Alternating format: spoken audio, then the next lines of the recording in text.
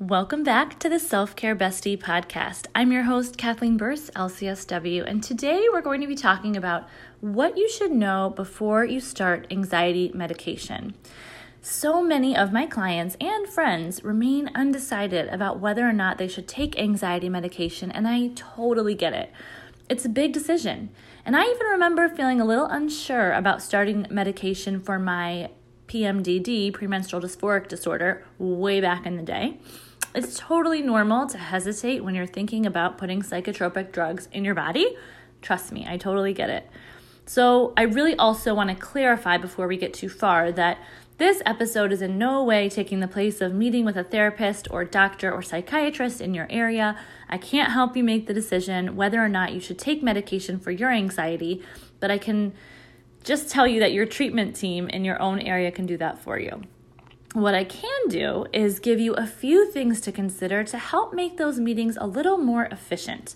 So I can help you think things through a bit ahead of meeting with your therapist or doctor so that you feel you're making an informed decision that is 100% in your best interest.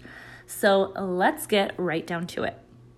Now, first of all, taking anxiety medication does not mean anything about you. And I wanted to start with this one because it is so near and dear to my heart. So many of my clients, especially parents of my teenage clients, are quick to ascribe meaning to a beginning of medication for anxiety. So they just really feel like they're wary of medication for themselves or their child because the story they're telling themselves about medication is, I'm a failure, or it means I'm a bad mom, or I should be able to handle this without taking drugs, or I'm going to be dependent on drugs, or our family doesn't do that, or it will change my personality. And those thoughts and feelings mostly have to do with the stigma associated with anxiety, medication, and mental health issues in general.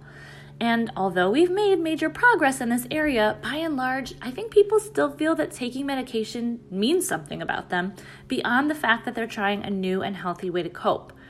So I would actually argue that self-medicating for anxiety by over or under eating, alcohol consumption, working too much, working out too much, gambling, or other habit-forming coping skills are way more harmful than taking a prescription for anxiety under a doctor's care.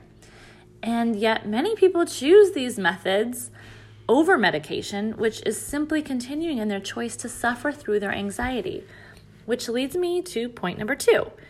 Taking medication for anxiety can reduce your suffering and help you access coping skills. When someone comes to me and they are so anxious that they are suffering, I usually do advise them to see a doctor for medication evaluation. Now, what do I mean by suffering? What I mean is if someone's telling me their struggles of late and I sense that they feel so overwhelmed that they couldn't possibly access the coping skills I would recommend to them, that's a good time to see a doctor.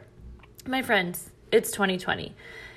If I'm trying to get someone to engage in cognitive behavioral therapy, and that I believe is the best medication, that's non-medication intervention for anxiety, but they simply can't do it because their anxious thoughts are so out of control, then for me to keep suggesting the same coping skills over and over would be foolish and not helpful.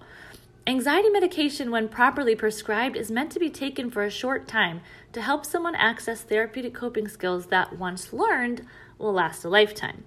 And this is also reason number 1 jillion that I recommend that anyone taking any type of medication for anxiety also see a therapist regularly. Medicine is not a cure-all easy button. I mean, it would be great if it was, but it's not. And I look at medicine as one coping skill of many that a client can put in their toolbox. Okay, so the next point I want to make is that taking medication for anxiety is not a life sentence.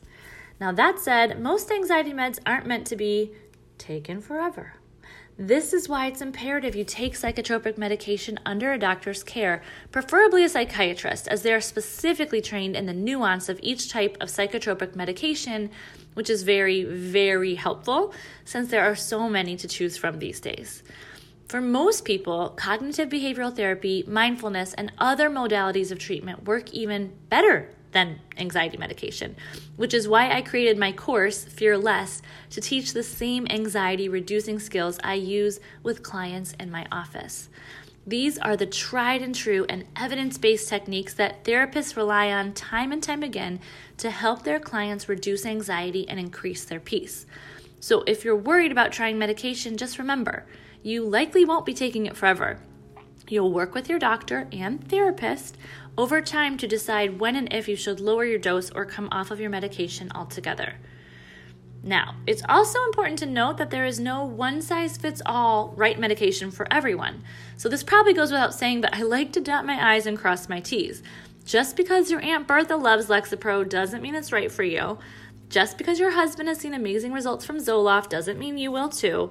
So try to let go of any preconceived notions that you may have about certain medications and trust your treatment team to get it right for you.